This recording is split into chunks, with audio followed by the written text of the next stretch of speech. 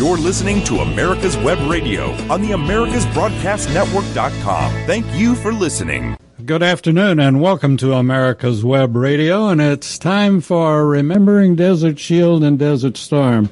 And we've got our host on, Lieutenant Colonel retired Phil Forsberg. And before we get started, we're going to do what we generally do before a veteran show. And we want to invite any veteran or veteran family member that's listening or tunes in later to go to our website and take a look at it. We are very veteran-oriented. And we always start a veteran show with a moment of silent prayer for our veterans and those that have given the ultimate sacrifice, or those that are in service now. And this also includes our first responders. So we'll be back right after this.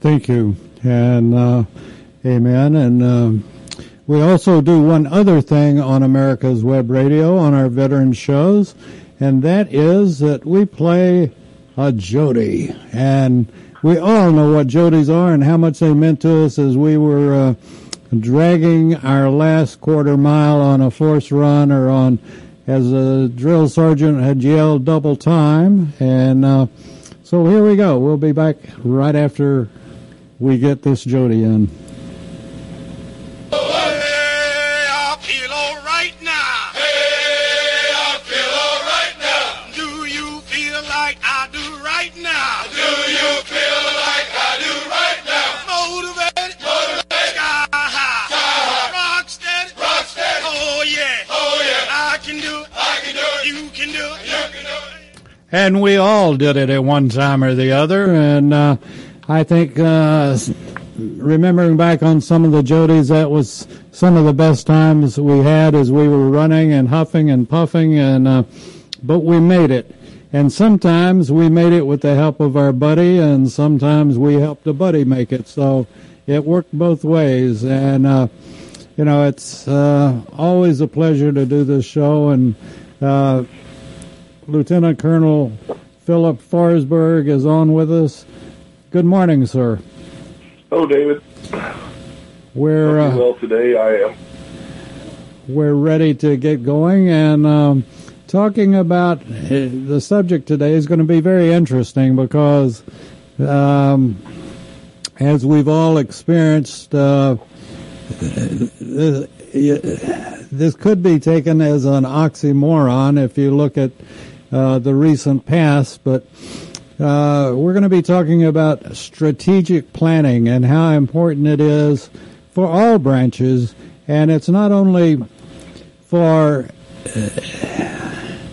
a branch, it's as you're doing strategic planning, and Phil, if I get off track, please straighten me out, but okay. It's strategic planning includes everybody, and that's the job that the Army's going to do or the Navy's going to do, and it's putting all the pieces together, coming up with a plan, and then activating that plan. Am I close to factual? Well, yeah, you know, you could look at warfare, David, or, you know, technically for in those military studies, they look at warfare in basically three levels. And that is the tactical level, which is basically a battalion and maybe a brigade and below. Then you have the operational level, which would be all the way from, say, a division up to the combatant commander, who in Desert Storm was General Schwarzkopf. And then from above the operational level is the strategic level. And the strategic basically involves the objectives of your nation. So, and strategic doesn't just include conventional combat forces. It also includes diplomacy and economic and manufacturing and all sorts of means put together into a strategic picture to accomplish national objectives. And I would assume that even civil affairs would be involved with that. Well, civil affairs is involved at all levels, really, of warfare. Interesting. That was my last assignment, was 3/10 civil affairs. And civil affairs, really became a growth industry in the Army Reserve. Early on in my military career, they offered, when I was, choosing which branch of the Army I wanted to go in, they had a thing for community affairs. And it is not what civil affairs is. Civil affairs is completely different, especially depending on the theater of operations that you're in.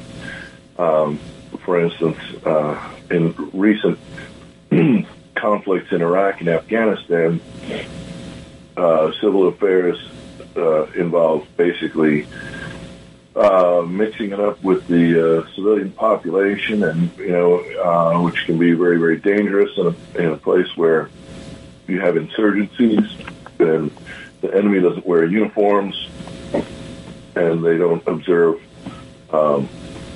protocols of laws of land warfare. So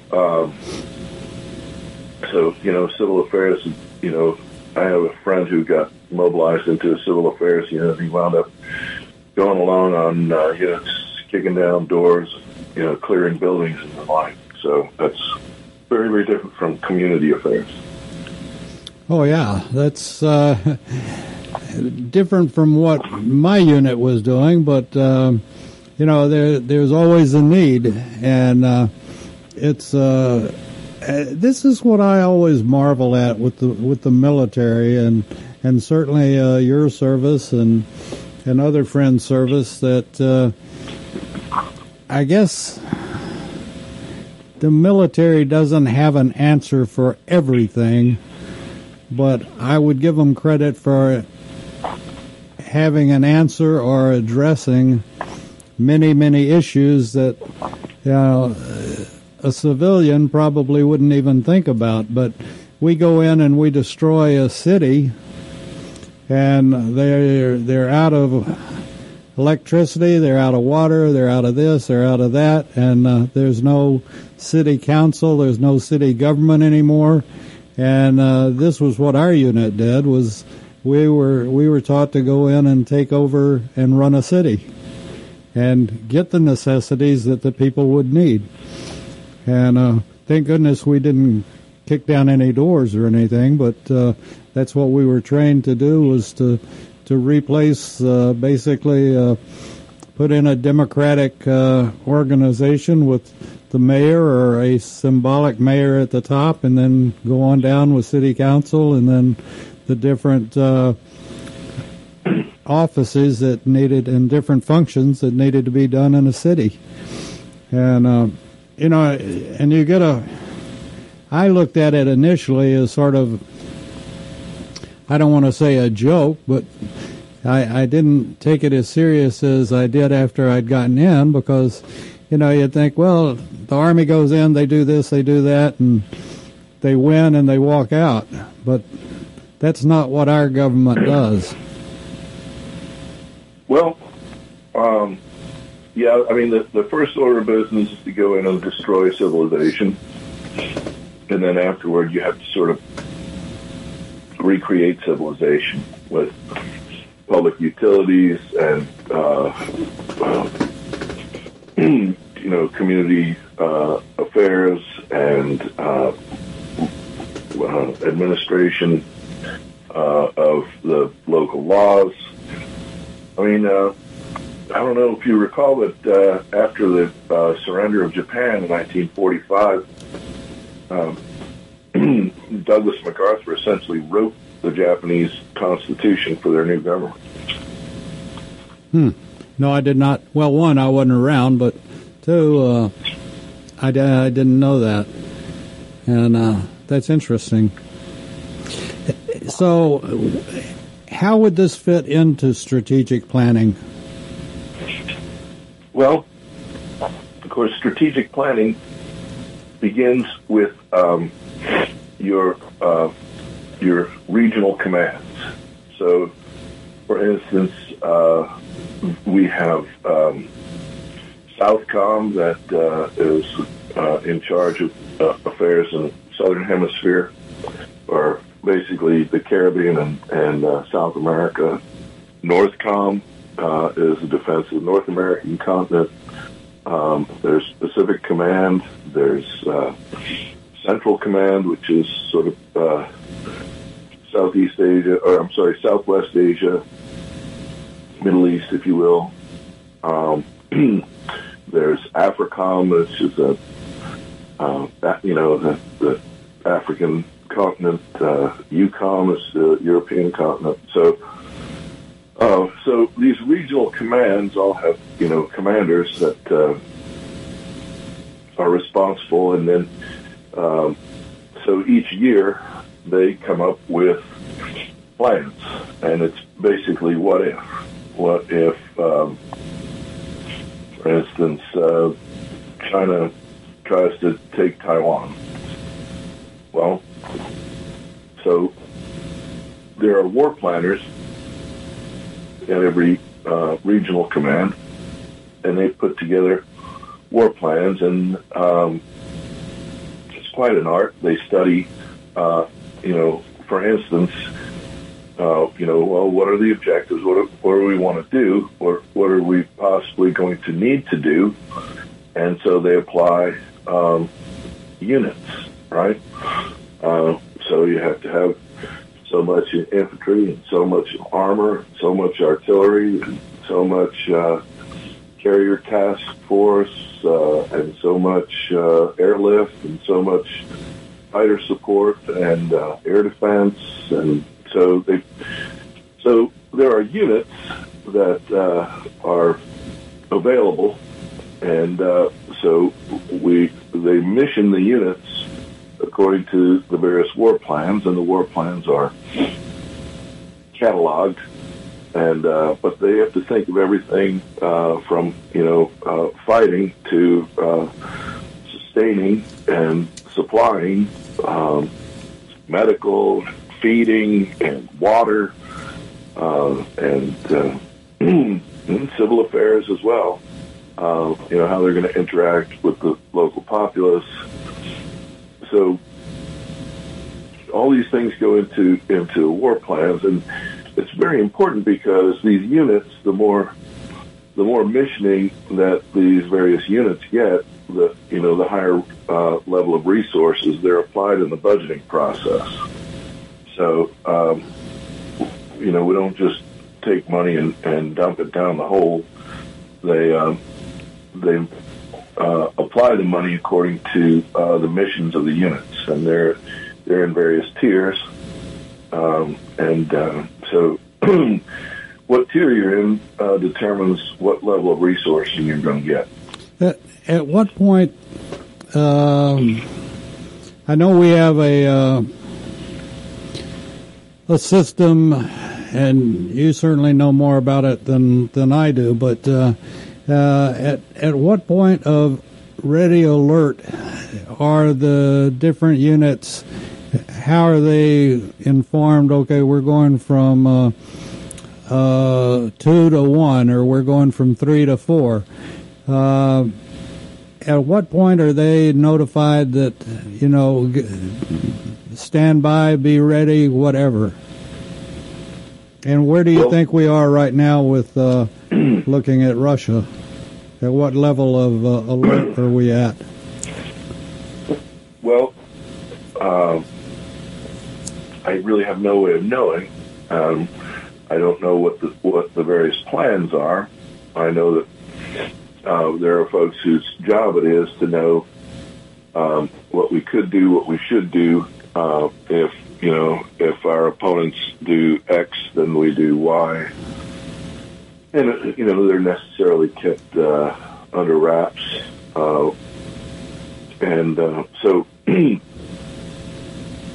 But as far as so there's mobilizations that happen, the reserve components and various instruments of our nation, industrial mobilizations, and but the deployments come down from from the higher headquarters, and the alerts for deployments, the orders to prepare, and those are according to the war plans. And part of the war plans is, I'm going to get this wrong, but it's we call it the tip fiddle, or the time phase troop deployment list.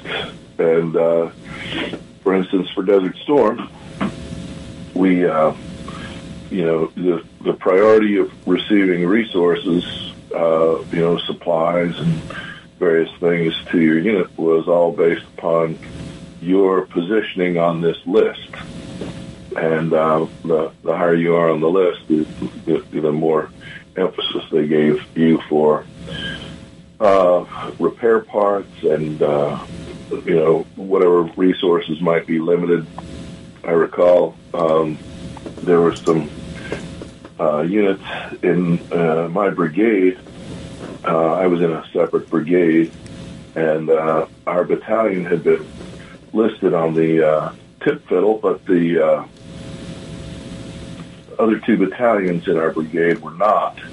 And so when these chocolate chip uniforms came down, the Desert Storm camouflage uniforms came down, someone at the brigade decided to give it to these other two battalions, and we didn't have them. When the planners discovered that the 15th MI battalion had not received their chocolate chips, and basically it was very embarrassing. Those others were told to give those uniforms back to and give them to the 15th. So we and those units actually never wound up going. There were some of the very few units at Fort Hood that didn't deploy for Desert Storm. Well, not because of that. On that note of clothing, let's take a quick break, and we'll be back with Lieutenant Colonel Forsberg right after this. Start taking back our country from the liberal wokes by voting locally for conservative Republicans.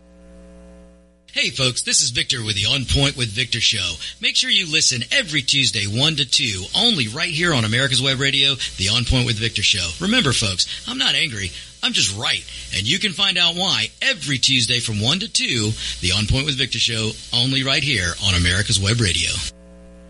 Hi, this is Rocky Blair, former 4-time Super Bowl champion with the Pittsburgh Steelers and Vietnam veteran. As a board member, I'd like to talk to you about Warriors to Citizen, a nonprofit organization that helps American heroes, soldiers, police, fire, EMT, and their families recover from the psychological harm caused by career-induced stress. Over the last 20 years, broken relationships have been a major causal factor for the highest documented divorce rate and resulting suicides in this population. This program, From Warriors to Citizen, is delivered free to families by professionals, all whom served in uniform and understand the needs to be addressed. I ask for your support, so please go to our website, warriorstocitizen.org, and find out how you can help, either by making a donation or sharing this information with an American hero that you may know. And thank you. You're listening to America's Web Radio on the AmericasBroadcastNetwork.com. Thank you for listening. And you're listening to Remembering Desert Shield and Desert Storm with our host, Lieutenant Colonel Retired Philip Forsberg. And I also want to mention, too, that Phil plays a very, very important role as a service officer with the DAV. And some of you may ask that haven't listened to the show, what's a service officer? Well, a service officer is the person that has the answers to the veterans' questions or the veteran families' questions. And there are a lot of questions, everything from burial rights to up and down the gambit, benefits rights, and Phil is wonderful at it, and you can also go to other service organizations, the VFW, the American Legion, and they all have service officers that will help you get through a veteran situation. And that, who knows what that situation might be. It might be PTSD, it might be a problem with the VA, but they have service officers that will help. And Phil's an expert at it, and we appreciate his previous service, and we appreciate what he's doing today, very much so. And it's very, very important. So, we're talking about you all wearing green in the sand. Yeah, well, we did have, we deployed with our what we called BDUs, a battle dress uniform that, had the woodland pattern on it. So we had plenty of those. We had a limited number of the chocolate chips, the desert camouflage pattern, but we, the soldiers wore what they had. As long as it was a legitimate uniform, they wore it. With a white T-shirt under it. We had an olive drab shirt that we wore with our BDUs. We'd always worn that as long as I was in, and then when we got to Desert Storm, they came up with a less green, more brown type of shirt to be worn underneath. People wore what they had. We didn't have too many white T-shirts, so... I was, this shows how much older I am. I was in when they had, and they figured it out in Vietnam, that brass insignias, brass rankings made very good targets. And so they came out with the camouflage ranks, which I think was a very smart move. And now they've gone even further than that. Instead of a pin, it's a Sonon insignia, which I think is great. I must admit that I have a little bit of a hard time distinguishing between a major and a lieutenant colonel with the oak leaf, but I make it through since I don't have to salute any of them anymore. So, but it took us a while to get away from the brass ranks, and they made real good targets. Yeah, and of course, a fellow wearing a star or an eagle or an oak leaf, well, that's a pretty good target. But imagine a fellow that's, say, a master sergeant has 3 big yellow stripes and 3 yellow rockers underneath it on his arm, on each arm. Kind of identifies him as being in a leadership position. So it's better that they're subdued. We just wear today. I won't say today they wear just a little Velcro patch in the center of their chest that gives their rank. And it takes a little getting used to. People have to learn, where to look on somebody who's approaching you to see if you're supposed to salute them or not. I mean, it's actually kind of a good practice because it just keeps people alert to their surroundings, who's around them and such. Oh, I agree. That's I was just in too early and got out too early. But I guess we improve as all war situations have produced new things, and we produce new ideas, and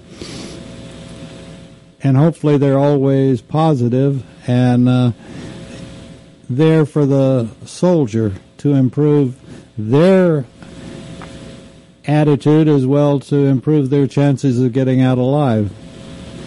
And it took a while in Vietnam to recognize the problem with the insignias, but once they did, they changed it. So there's always room for improvement. Yeah, it keeps moving. I mean, trust me, we have plenty of, or the various services all have plenty of, their festive uniforms, but they're for more pleasant circumstances than combat. Oh yeah, I had the opportunity to have lunch with Colonel White the other day, and he was in his dress blues, which when I was in, our dress was still drab green, and I really like the dress blues that they've got, and as he was explaining to me, that goes back to even the Civil War and the Indian War, that the infantry wore blue as opposed to the drab green that I guess that started in World War II, correct? Yeah, of course, there's not a lot of color pictures of World War I, but I think they wore kind of their fatigue uniform was kind of a green-brown. But, the idea of us wearing a blue uniform for our Army basically comes from the UK or the British. The British wore red coats, and their musicians wore blue because their colors of their of their flag were red, white, and blue. Well, ours are also red, white, and blue, but we distinguished our Army from theirs when our soldiers wore blue, and our musicians still typically wear red. And so I think if you go to see an Army band concert, they may wear a dress blue uniform, but their hats are red because they're musicians. So yeah, but the stripe on the pants was indicative of the branch of the Army that you were in. So the infantry was a light blue, and the cavalry was yellow, and the artillery was red. And then the other, like Signal Corps, has their color, and the engineers and such, quartermaster. But the three main combat arms, infantry, cavalry, and artillery, had the three primary colors of blue, yellow, and red. The soldiers in the Indian Wars, especially the cavalry, they would wear their pants at all times, but they would often take their blue coats and roll them up and stuff them in their saddlebags, and consequently their pants became a more faded blue, and their coats remained kind of that dark blue. And so that's why Army dress blue uniforms to this day, have basically a two-tone effect with the light blue pants and a dark blue coat. Interesting. You know, when I was just thinking, the only with my dress uniform was the green dress uniform, and the only color I had on it was the braid, my light baby blue braid. Right. And that was it. And that just distinguished that I was infantry. Yeah, and I think infantry typically wear a blue plastic disc underneath their crossed rifles disc on the enlisted man's uniform. Right. That's true. Well, it was true back then. I don't know what it is today. For some reason, they won't let an old man play anymore. So yeah, it's okay. I can't. David, I know it's a hard pill to swallow, but that military service is pretty much a young man's game.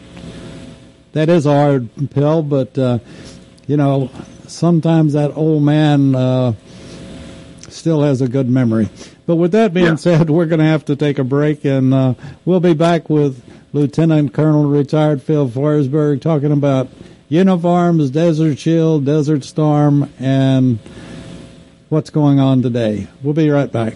Do you love classic and special interest cars? If so, listen to our podcast every Saturday from 9 a.m. to 10 a.m. Eastern Standard Time here on America's Web Radio, or find us on your favorite podcast site, iTunes, Spotify, or any of the others out there. We'll talk about classic cars. We'll talk to car guys. We'll talk to clubs that are here at our facility here in Classic Auto Mall. And we'll also talk about Classic Auto Mall and how we can help you sell your classic or special interest car. So give us a listen every Saturday morning from 9 a.m. to 10 a.m. Thanks.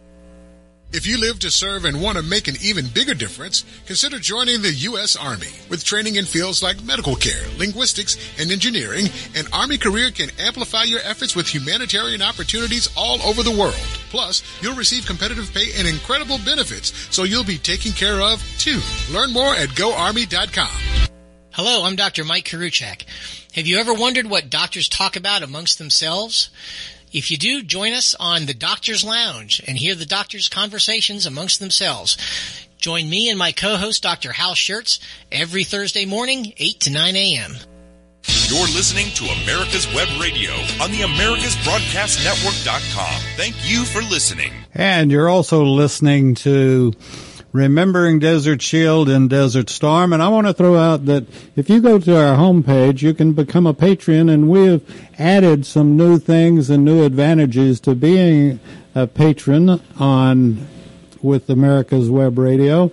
And it helps support programs like Remembering Desert Shield and Desert Storm, and remembering that we support all branches of the military, and also our first responders, which fortunately in my lifetime I've gotten to be. I was in the military and also a first responder, and you can grow up real quick in any of those branches.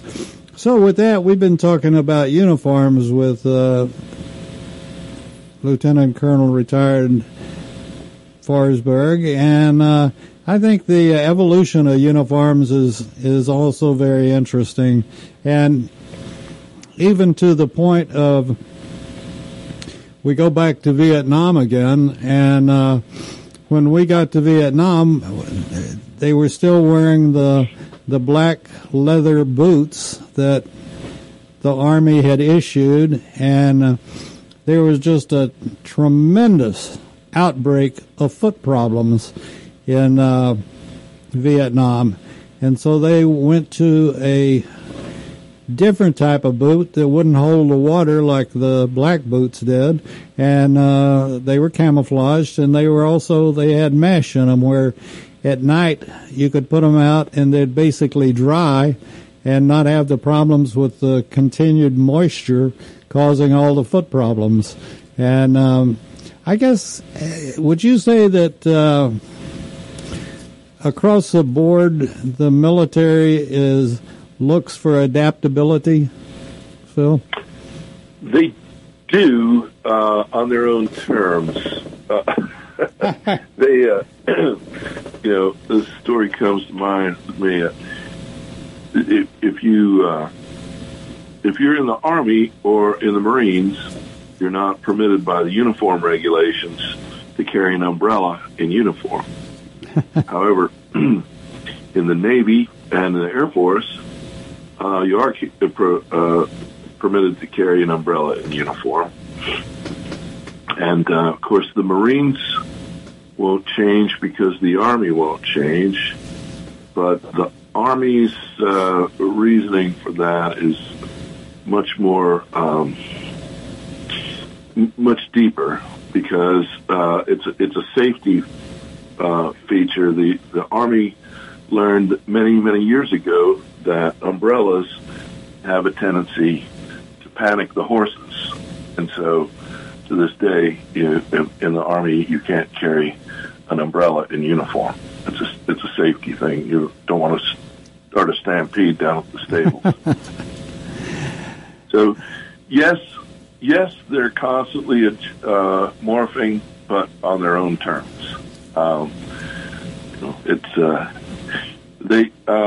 Speaking of the dress uniform, they have a different kind of dress uniform they use today in the Army, and it's more of a brown kind of jacket with. I think they're kind of hearkening back to World War II and the what they used to call the pinks and greens. It's an interesting, and of course, the advent of that is within the last several years. I retired from active duty in 2011, so it's since then they've come up with this. And I saw a general giving a briefing at one time wearing this uniform, and I thought it was the strangest thing I'd ever seen. I couldn't figure out what service he was in. But then I noticed he had a combat patch on his right shoulder from an Army division. I said, well, that must be the new Army uniform. Interesting. I certainly haven't seen it. And there was I don't think it ever became official, or at least to my knowledge, but the Eisenhower jacket. Yeah. That was a sort of a short-waisted jacket, pretty informal, I would say, and yet Eisenhower made it very popular, and it became a popular coat for civilians as well. Yeah, and of course we have a mess uniform, mess blue uniform that has a short jacket like that, similar to a tuxedo for formal evening occasions. First time I saw that was my professor of military science in the ROTC program wore that to our dining in, and I told him I thought it looked like a lion tamer's outfit. From the circus, huh? All he needed was a whip and a chair. And a top hat. And a top hat, exactly. Well, I guess there's, when we're talking uniforms, do they have to be, is it just the branch that approves, or do they have to be congressionally approved? Well, I'm glad you asked me that. For my last tour in the Army, I was assigned at Fort Belvoir, Virginia, and we shared a building with an organization that is, I learned a lot from talking to their director. Their director was a retired Marine colonel, and this organization's called the Institute of Heraldry. And it's not the Army Institute of Heraldry. It comes under the Department of the Army, but the Institute of Heraldry does heraldry for every military organization, to include the Coast Guard, the other uniformed services, which include the Public Health Service and the National Oceanographic Atmospheric Administration. They do heraldry for all federal agencies, police departments, law enforcement of each different agency. It's quite an interesting organization, a lot of artists and researchers and history buffs, and so I would imagine that any official uniform has to go through the Institute of Heraldry at least for their approval, and then or their comment, because every color means something. Every little device, an eagle or an anchor or a scroll of some sort or a dagger or whenever they want a new unit patch for a new unit they're forming up in the Army, all it has to go through the Institute of Heraldry for approval. And so I suppose they can, with buy-in from the Institute of Heraldry, they can have basically whatever they want. Of course, if you want to buy the uniform, you have to get them from an appropriation from Congress, so it's part of your budget. But the Army has a laboratory in Natick, Massachusetts that does a lot as far as developing uniforms and other things for the Army and the other forces. So, a lot goes into something like that. Whenever they want to, in other words, they don't just do it on a whim. No, and I was just thinking they make a change, and it's not just one or two people doing it; it's millions. And it affects millions of people. And, if they were to change sergeant stripes for some reason, it's not just one person that would change. It would be, from coast to coast and around the world. And it's a big deal. And, I think you and I brushed by this one time. And, it's walking down the street and you're in uniform and you're approaching someone that's in uniform. And there's still some, it's like I've always, only because I had a great friend that his father was a merchant marine. And that's sort of been a misplaced whatever. And yet, merchant marines played a big part certainly in World War II, and without any armament or anything else, many of them died giving their lives for their country. And a lot of folks don't even know what the merchant marines were and are. But they're the ones that supply our soldiers. Yeah, the merchant marine...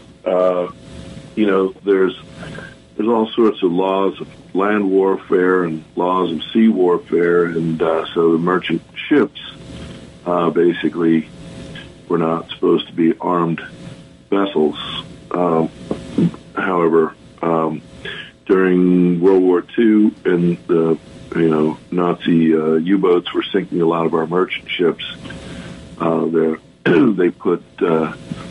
They put weapon systems on them that basically, if I'm not mistaken, had to be manned by our U.S. sailors from the Navy. So the Navy had their own contingent group on these merchant vessels. But the merchant sailors of World War II are actually covered. Those folks who serve in Merchant Marine today are not. But the ones that served during World War II are actually covered by Veterans Administration. That's good, and they should be. They played a major role in World War II, and again, it goes back to our discussion on uniforms. And I don't even know, did they have naval ranking in the Merchant Marines? Yeah, they have something similar to it. Essentially the navies around the world have a similar ranking system to them to indicate, captain and below, and I know my father was a sonarman during World War II, and his rank insignia also included a little symbol to designate that he was a sonarman. And the others had, little symbols to indicate that they were radio men or machinists' mates or hospital corpsmen or whatever. It's all kind of integrated into their rank insignia. I had no idea. That's very interesting. Okay, back to our situation at hand, Desert Shield and Desert Storm. Are our veterans getting the recognition now that they should get from Desert Shield and Desert Storm? They, well, I don't want to speak for all the hundreds of thousands that served in that conflict, but there's been a good effort, I'd say, to recognize the effort there. I think we did a pretty good job, and we kind of, that was the last time we really engaged in any kind of high-level land warfare, conventional warfare. And of course, we made pretty short work of Saddam and his 41 divisions. But I'm more concerned that our soldiers get, and sailors and airmen and Marines get the support that is due to them through the Veterans Administration. As you mentioned, I'm a service officer, disabled American veterans, and the bulk of the work I do is to help veterans get the benefits that they've earned, and that in many cases they don't know they're entitled to. And so it's, we can always do better, but I feel as though we've done a good job. There's many guys who've served a lot longer and a lot more arduous tours than I did just in recent years, and unfortunately, that's going to continue. There's going to be more conflicts, and we, like you said over and over again, David, we really need to protect our republic. We really need, high quality young men and women willing to serve in these various jobs that we have. I recall, I was commissioned in the Army in 1982, and it was we were sort of still recovering from the bad times of Vietnam, and there were a lot of drug problems in the services and a lot of race relations problems, race riots, and a lot of the very high quality people that we had left the service because they didn't want to be part of it. They were frustrated and not recognized for their service, so they left. And the folks who stayed in, let's just say the mid-level management in both officer and non-commissioned officer corps, when I was commissioned, seemed to be very lacking. And I'm worried that we might be entering a stage like that. But so Desert Storm, Desert Shield took place in 1990. So I had been in the Army 8 years at that time, and there had been a real transformation, a lot more emphasis on our defense, the quality of our weapon systems, and our tactics and our leadership have really come about quite a bit. And so I'm hopeful that we'll continue to have bright young people signing up for military service, because I don't want to see our republic go down the tubes because we weren't prepared. Well, one of the things on a side note, sort of, that I'm very encouraged about is the number of veterans that are running for office this year. I think I heard the fact that it's more military veterans running for office than since after World War II, immediately after World War II. And I thoroughly support veterans running for office and can make a difference. You know, I've always been very nervous about someone that's never served in the military making up the rules of engagement or choosing military armament or anything else, because they don't know what the hell they're talking about. But, you know, I'm very excited about the number of veterans that are running for political offices, from the House of Representatives to the Senate and so forth, and many on a local basis as well. So we will support any veteran that's running for office within reason. And I think it's great that they're doing it. And, you know, there's something about the military, and there's something about the person that serves, particularly in the military of today. Our all-volunteer military. And, you know, once a giver, always a giver.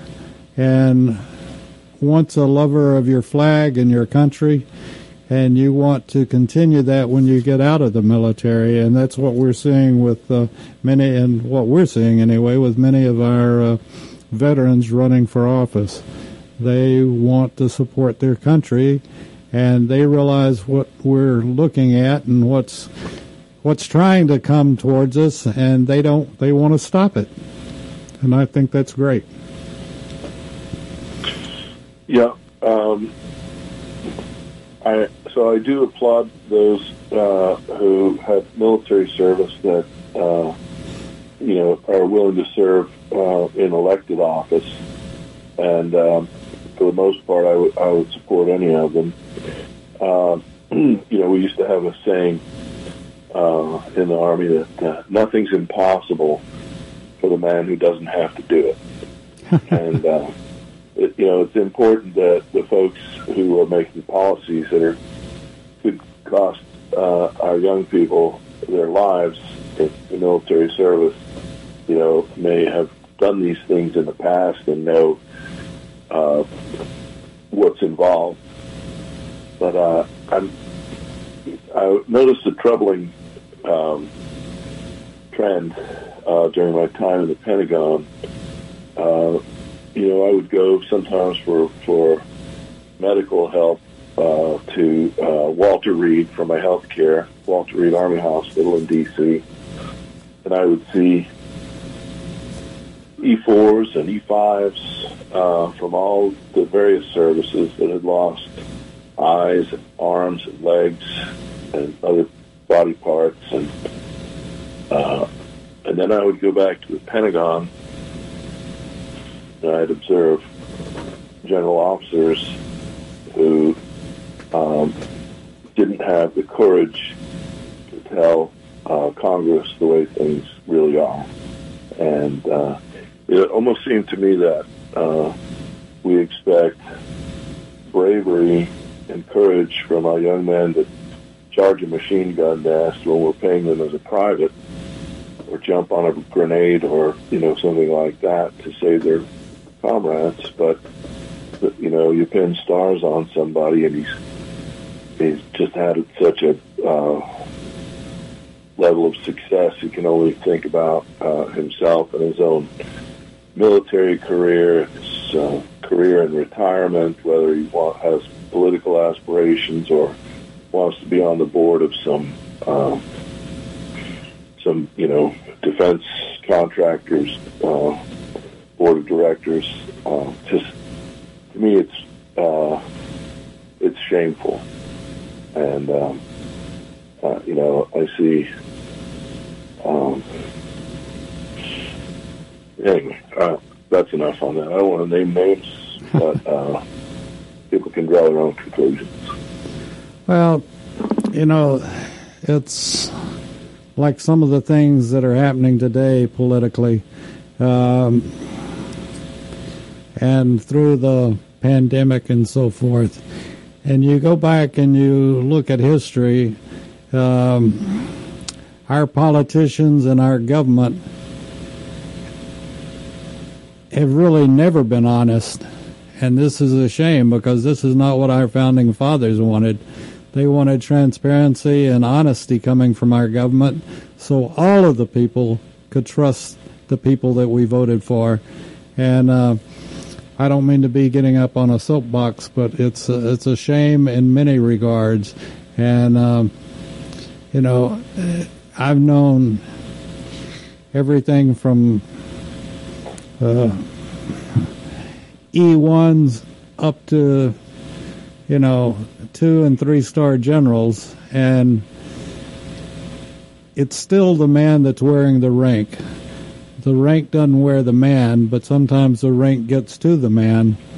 And I've seen sergeants that think they can walk on water, because they may got that 6th stripe or that 7th stripe, and they think that they are now officers when they're not. They're NCOs. And yes, they're command NCOs, but they're not officers. So, Well, even officers have standards of conduct. And, the higher the rank that you're wearing, the more concern you should be having for those under you. Yes, sir. And this is, I hate to go off on a personal note, but this is one thing that I applaud my son that's a major. He takes care of his men. And he takes care of his men first, and then himself second. And I respect him highly for that. And he's very well appreciated by the people that serve under him. So, with that being said, we've about gone through another program time, Phil, and as always, this is one reason I love doing this show and many of the shows that we do. I've learned more, and I enjoy learning, and you're a very good teacher, my friend. And like you said about being in the circus, you have a memory like people focus on the circus sometimes, but no, you're just incredible, and I thank you for your service in our military, and look forward to next week. Thank you, David. Talk to you. You're listening to America's Web Radio on the AmericasBroadcastNetwork.com. Thank you for listening.